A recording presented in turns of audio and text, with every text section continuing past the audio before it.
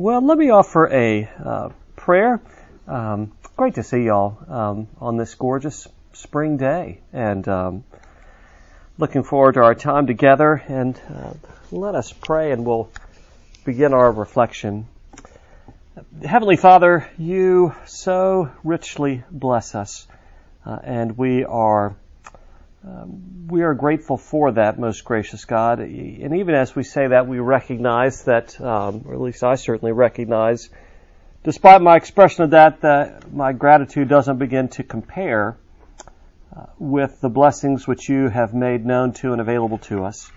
We thank you most especially today and always for the gift of Jesus, your Son, that you are the once and for all sufficient sacrifice for the sins of the world, that you, through your passion, your death, and your resurrection, erase and defeat the barrier of sin and death that had separated us from you, that we may be your sons and daughters and heirs of your promises. Lord, drive home in our hearts and our minds the profound reality of that in such a way that it would shape and it would fashion our lives. And this I ask now, Lord, in the name of your Son, who is Jesus Christ our Lord. Amen. Well, I am going to pass these out. And what we're going to do today, the deal every time is there's never, and really, quite frankly, that's fine. There's never enough time, was what I was going to say, to explore everything worth exploring. Part of that is my personal limitations, but also it's just the amount of time we have here. But I'm going to invite you to look with me actually at two pieces of Scripture. The way things worked out last week, we're going to look for a minute. We'll just see how many minutes it is. We're going to look together at the parable of the Good Samaritan, and then also John 13, Jesus washing the disciples' feet. And as we talked about previously, parables were, yes, certainly stories which Jesus used to describe the grace of God, to describe the kingdom of God, to describe the judgment of God. I mean, all the various truths about Jesus, truths about God. Jesus used stories, of course, to help us, not only to help us see and begin to understand, but one of the things we talked about as well is that stories engage us. And I know that sounds simple, but that's not, it's more than simple. Stories engage us. Stories stay with us. And also, as Jesus told stories, it invites us to continue to be engaged by His truth and by His revelation. And ultimately, as we engage in these stories, Jesus makes possible our ability to continue to engage with Him, to continue to engage with God. And we talked about initially and kind of joked, kids don't say, "Would you tell me some facts?" They say, "Tell me a story." And so this great opportunity for us to be drawn in. One of the things we talked about as well, and I include John 13 for a couple of reasons. One is, I mentioned, sometimes Jesus did what we call acted parables. He basically tells a story with his actions and with what he's doing. And certainly in the case of Jesus washing the disciples' feet, that was an acted parable.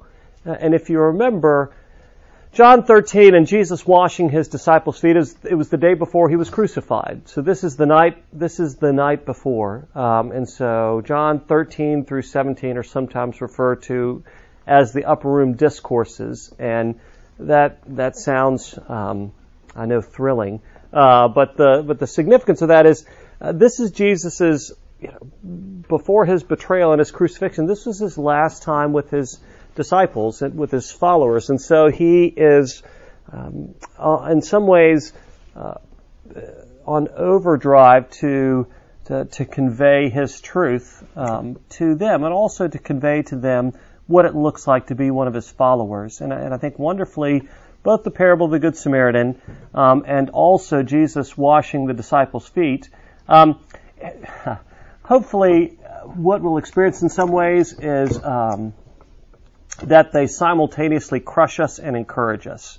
That they simultaneously crush us and encourage us. What do I mean by that? You probably think, well, that just sounds really inviting. But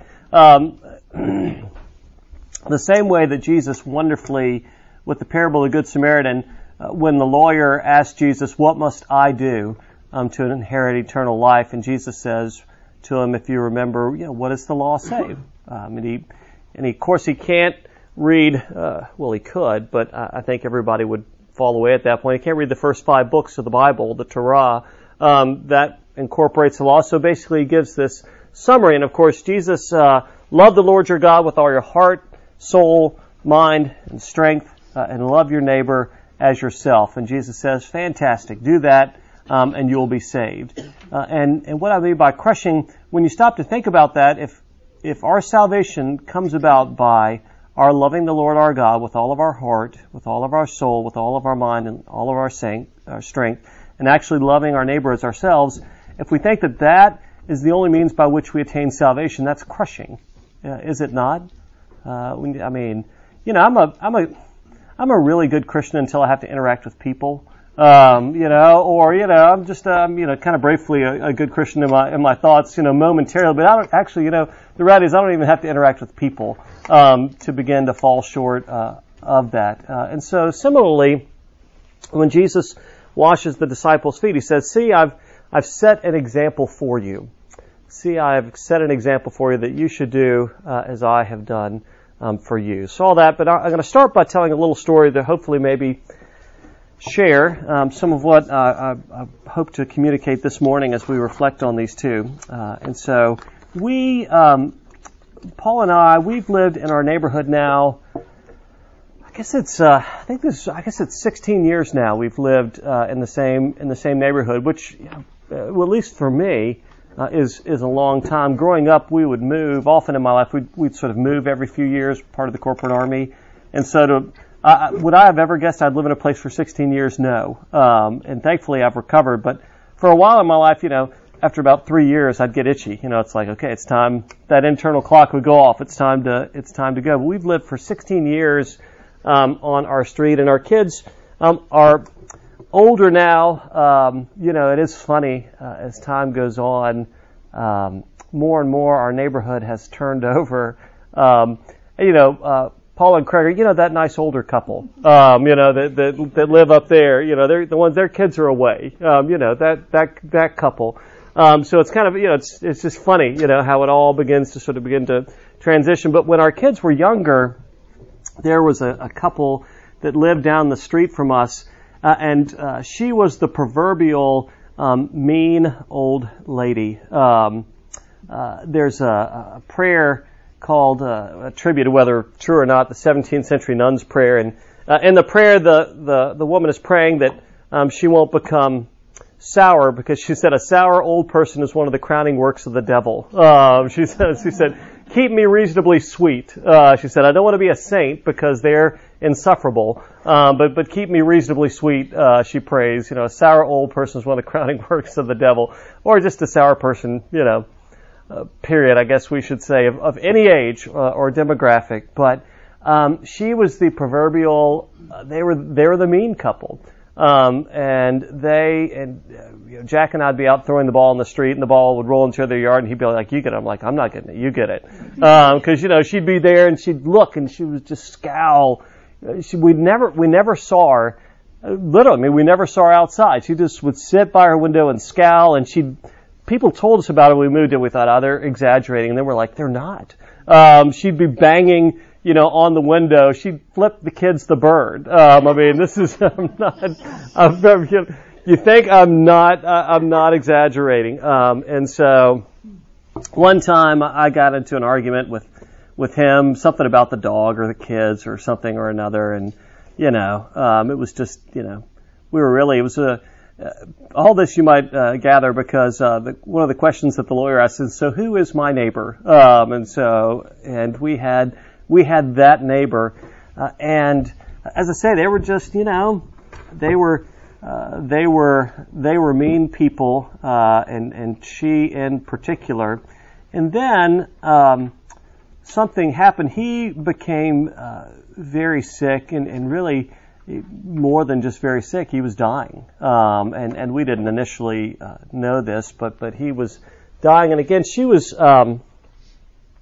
fairly fairly. She was reclusive. No fairly about it. She was reclusive. And so we really didn't know her, but he was dying. And then, I'm trying to remember how it all happened, but one night they had an emergency, and Paula ended up going down there, and Harry was his name. Harry was dying right there, and they took him to the hospital. He never made it.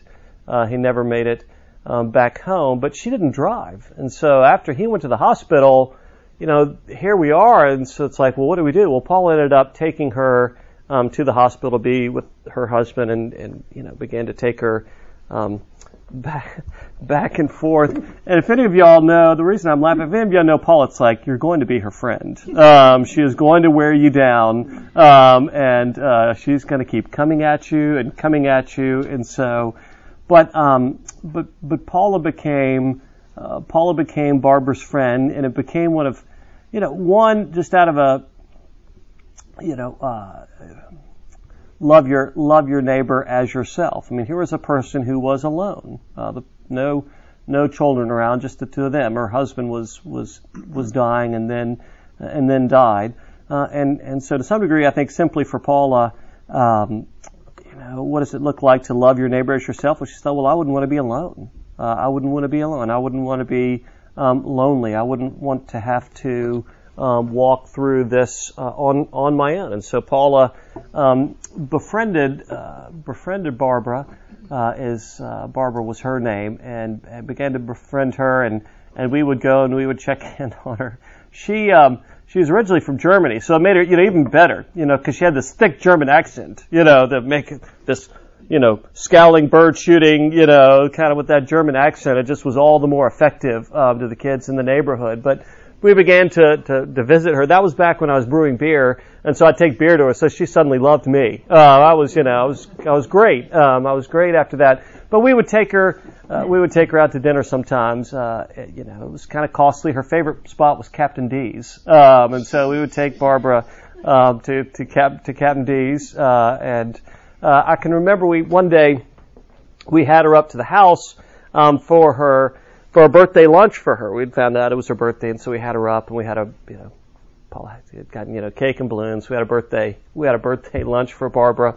And we're sitting there with the kids, and the kids are still, they're nice, but they're still like, we're not getting too close. And she was, Barbara basically never changed out of her sweatsuit, wore a sweatsuit.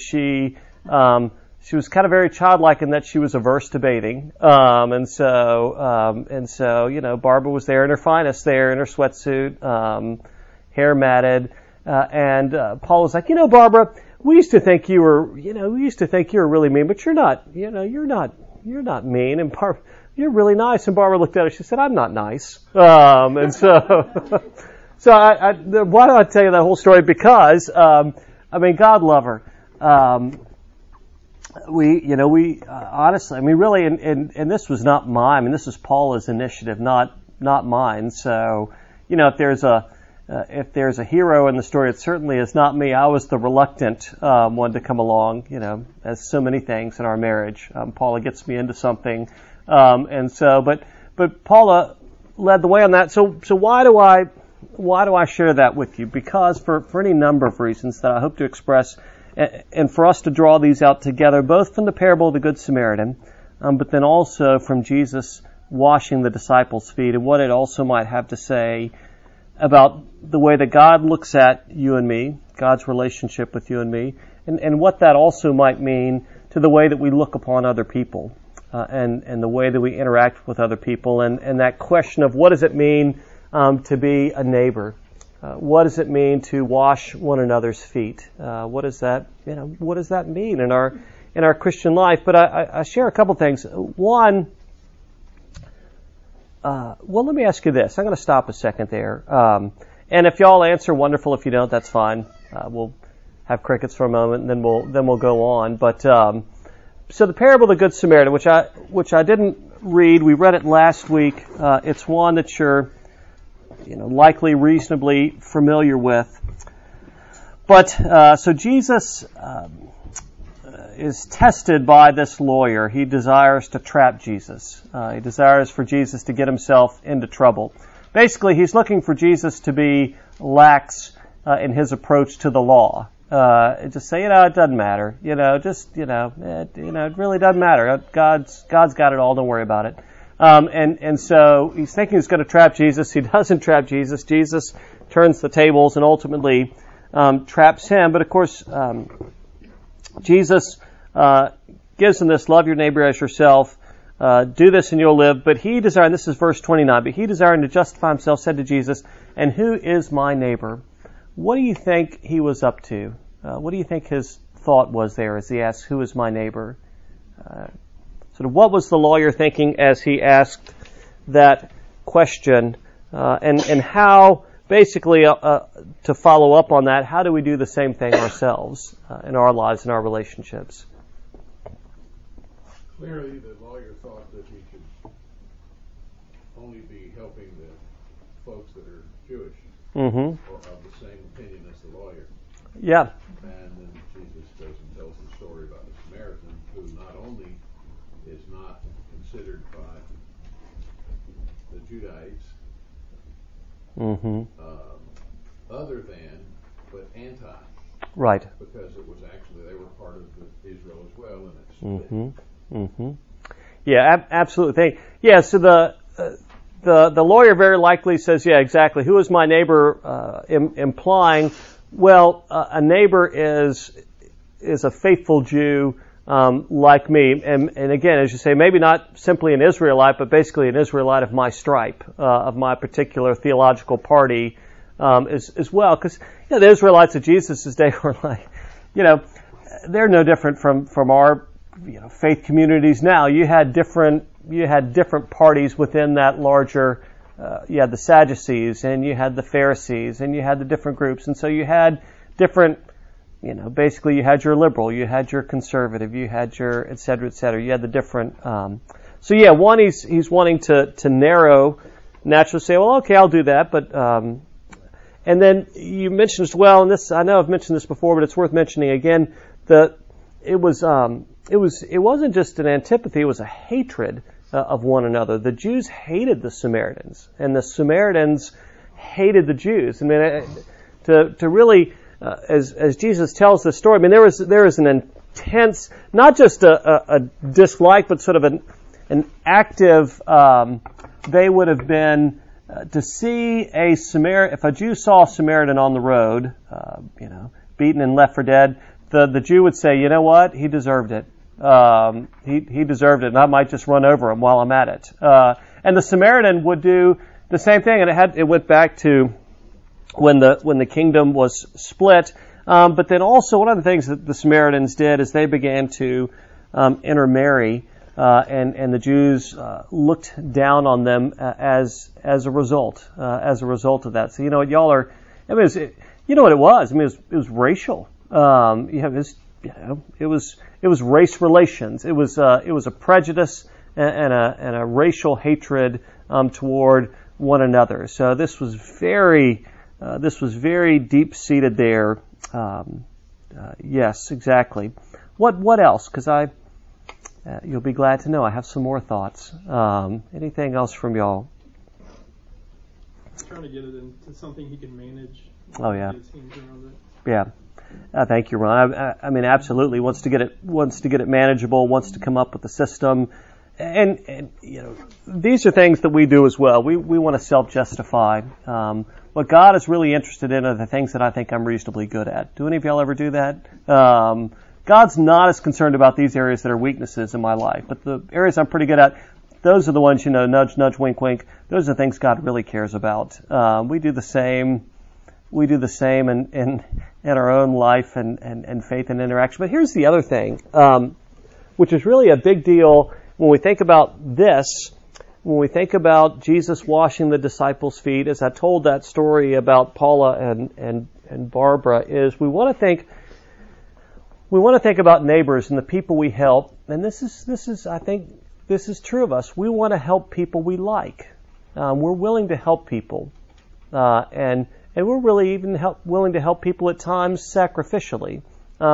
but we want it to be the people we like, and we want it to be the people that we feel like deserve it. I'll help you, but not if you've been frivolous, right? We'll come to your aid and we'll give you some financial help and we'll do this, but, have you, do you really deserve it, or are you in this situation because of what you've done? We want to define neighbor, and we want to define those we help. We want to define those we serve as those who we think deserve it. And as the Jews looked at the Samaritan, they would say, you know what, you got what you deserved. As the Samaritans looked at the Jews and something bad happened, you got what you deserved. And so that same hardness of heart, that same desire to sort of define who we're going to help, basically being people we like, or who maybe look like us, or who act like us, we continue to do that by way of neighbor as well, as to sort of clearly define. And the same when Jesus washes the disciples' feet. As you've probably heard before, you may know, obviously that was one of those things, not only, is this sort of you for the most part you wore sandals, and so your feet would be nasty. And not only that, but you just think, not to overly wear this out, but what you'd be walking through, this is also pre-sanitation and all that kind of jazz. And so, to wash feet was it's not something, look, y'all are all wearing shoes, I don't want to wash your feet. And you have nice showers and all that kind of good stuff. But to wash feet. But if you remember as well, perhaps don't know, fine, either way. But in that culture, typically too, the servant, the slave who would wash the feet would not be a Jew. Because that was on the whole pecking order, that would have been the lowest of the low, that particular task to wash the feet. Not only because, again, gross. But even beyond that, it was demeaning. And here, of course, Jesus is about to die, and he's about to die for them. He's about to die for us, and he humbles himself and takes the form of the least. And not only that, but we hear he takes off his outer garment, and so basically becomes further exposed as well. He didn't strip naked, but again, he's further exposed, and he's there, and he's on the floor, and he's kneeling at their feet, and he's washing their feet, and not surprisingly, that would have been tremendously awkward, and some of the words that I think are so powerful and so compelling right at the beginning. Now, before the feast of the Passover, when Jesus knew that his hour had come, and this is in John's Gospel, and if you remember early on in John's Gospel, in the 3rd chapter, Mary comes to Jesus at the wedding feast because they had run out of wine, and she said, Jesus, she sent the servants to Jesus, he'll know what to do. That's my boy. He'll know what to do. And if you remember, what did Jesus say to his mother? My time's not yet. Yeah. Mother, it's not my hour. My time has not yet come. And now we hear Jesus saying, you know what, my time has come. The hour has arrived for the Son of Man to be glorified. And the way in which he would be glorified, of course, is through his self-offering of himself for you and for me, through his crucifixion and resurrection. So we hear that knew that his hour had come to depart out of this world to the Father. Having loved his own who are in the world, he loved them to the end. Having loved his own who are in the world, he loved them to the end. Sometimes it's been translated, he loved them to the full. He loved them to the utmost. To some degree, it's a little bit of all the above there, that we see this continued love. And during supper, when the devil had already put it into the heart of Judas Iscariot, Simon's son, to betray him, Jesus, knowing that the Father had given all things into his hands, and that he had come from God and was going back to God, rose from supper. So here, what a profound revelation, knowing that you had come from God, knowing that you were returning from God. Let me ask you this. If you knew all that, how would you probably act? I'll tell you how I'd probably act a little full of myself. If we're honest about it, I mean, I'd try to be subtle about it. But you know, I mean, I'd feel pretty great about it. I'd feel pretty proud. Thank you very much. And I certainly wouldn't be, rushing to wash the feet of the other folks. And yet we see, I mean, again, what an insight here, into the character of God. What an insight, into His salvation that He extends to you and to me. So Jesus, knowing all this, rose from supper, laid aside his outer garments, and taking a towel, tied it around his waist, and He poured water into a basin and began to wash the disciples' feet and to wipe them with the towel that was wrapped around Him. So we've talked just a little bit here, and one thing that I think is important for us to note is this, and this is to some degree by way of challenge to you and to me, but not just challenge and not ending there. One of the things that's noteworthy about the Good Samaritan as the story unfolds, of course, Jesus throws the twist in there that it is a Jew which is lying on the ground, beaten and left for dead, and the Jewish superstars, the priests and the Levites passed by on the other side. We hear that they saw him, but they chose to go around. And we talked about last time, for those who were or weren't here, there was a certain prudence in their action. I mean, something that we might do. It could be a trap. I'd like to help them, but I don't want to get gotten myself. There it is. But we see that they saw him, but they made a decision not to do anything about it. Some would argue that they saw him, but they didn't really see him in the sense of he was sort of beneath notice to them. They saw him, but didn't necessarily count him as a person. The Samaritan, of course, we hear not only sees him, but interestingly, and someone brought this up, and this is resonant when it talks about Jesus in the Gospels, how He looked out on the people and He had compassion on them because they were harassed and helpless like sheep without a shepherd. At one point, Jesus not only did He look at the people, but He had compassion on them because they were harassed and helpless. And we see here the Samaritan not only sees this person lying in the road, but he has compassion on him. We see that it's the Samaritan that's moved with compassion and responds. And so a couple of things that I want to make note for you and for me, both in the parable of the Good Samaritan and Jesus washing the disciples' feet, is this. It's to follow Jesus and to look at the example of Jesus, the love and the type of grace that He extends, and the love and the grace that you and I are called to extend. It's costly. So one is to say to you and to me that it's costly, because it's not. Let's just say this. If you're in a relationship, and we're all in relationships in our lives with whomever, it could be a spouse, it could be a family member, it could be a friend, it could be a co-worker, it could be your clergy, Craig Smalley, whomever. But if you're in a relationship and you choose to forgive someone, something has happened, someone has done something that's hurt you, and they've taken something from you as a result, whether that's a literal taking or basically an emotional, spiritual, where they've taken something from you, and you make a decision to forgive them. Is that costly?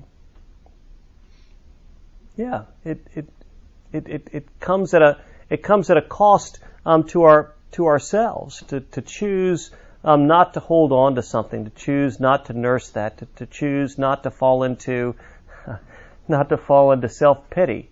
I can't believe they would do that to me. I'm a great guy.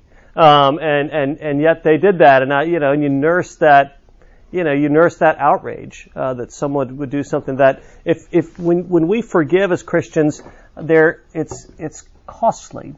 When we give, to another person, in our lives, and we give it away, not that it's just from our leftover, but when we really give and support someone, well, you may or may not have been fortunate. When parents give to us in a way which is sacrificial, it costs them something to put a child's needs above our own needs. I mean, I know I've told story after story myriad times where loving me was costly to my father and my mother, not only emotionally but also financially costly, as they would come in and have to clean up after someone. There's a cost to it. So part of what we see here is that in following Jesus, in caring for our neighbor, there is the challenge to say, well, it's not necessarily easy. It's costly. It's costly to give. It's costly to forgive and to care. But here's the other big thing I want to say as well is this. Both in the parable of the Good Samaritan and Jesus washing the disciples' feet, we see that idea of the lawyer, who is my neighbor, blown up. That idea of who is my neighbor is blown up. What do I mean by that? Basically, the lawyer wants to say, it's all right for me to help these people that I'm attracted to, but I don't have to help these people that I'm not attracted to. And again, that's to some degree, that's all of us. We're happy to help, but typically we like to help people that are attractive to us. And I don't mean just physically attractive, but we like them, or we like their personality, or they seem like us, or they seem like we seem to think they quote deserve it, and there's a certain amount of enjoyment when we help those people. But what we see with the Samaritan is, it's costly. He goes over and there's risk involved in his going over to the man on the ground. He binds his wounds and wraps him up. He puts him on his own animal. He takes him to the innkeeper and says, here, here's money to take care of his stay while he's here. When I come back, if there are further expenses, I'm going to go ahead and pay that as well. There's a costliness to the way that he loves and cares for a person that's unlike him. And in Jesus washing the disciples' feet, there's a costliness there because he knows, not only is his betrayer and Judas there in the midst, and we hear that he loves them to the end. He washes Judas's feet as well. But even the others, while they're not Judas, do they forsake Jesus? Of course they do. We hear about it shortly thereafter. They deny him. They run away. They leave him. And yet we see the costly nature of his love for them. Loving, and I guess here's what I'm attempting to say.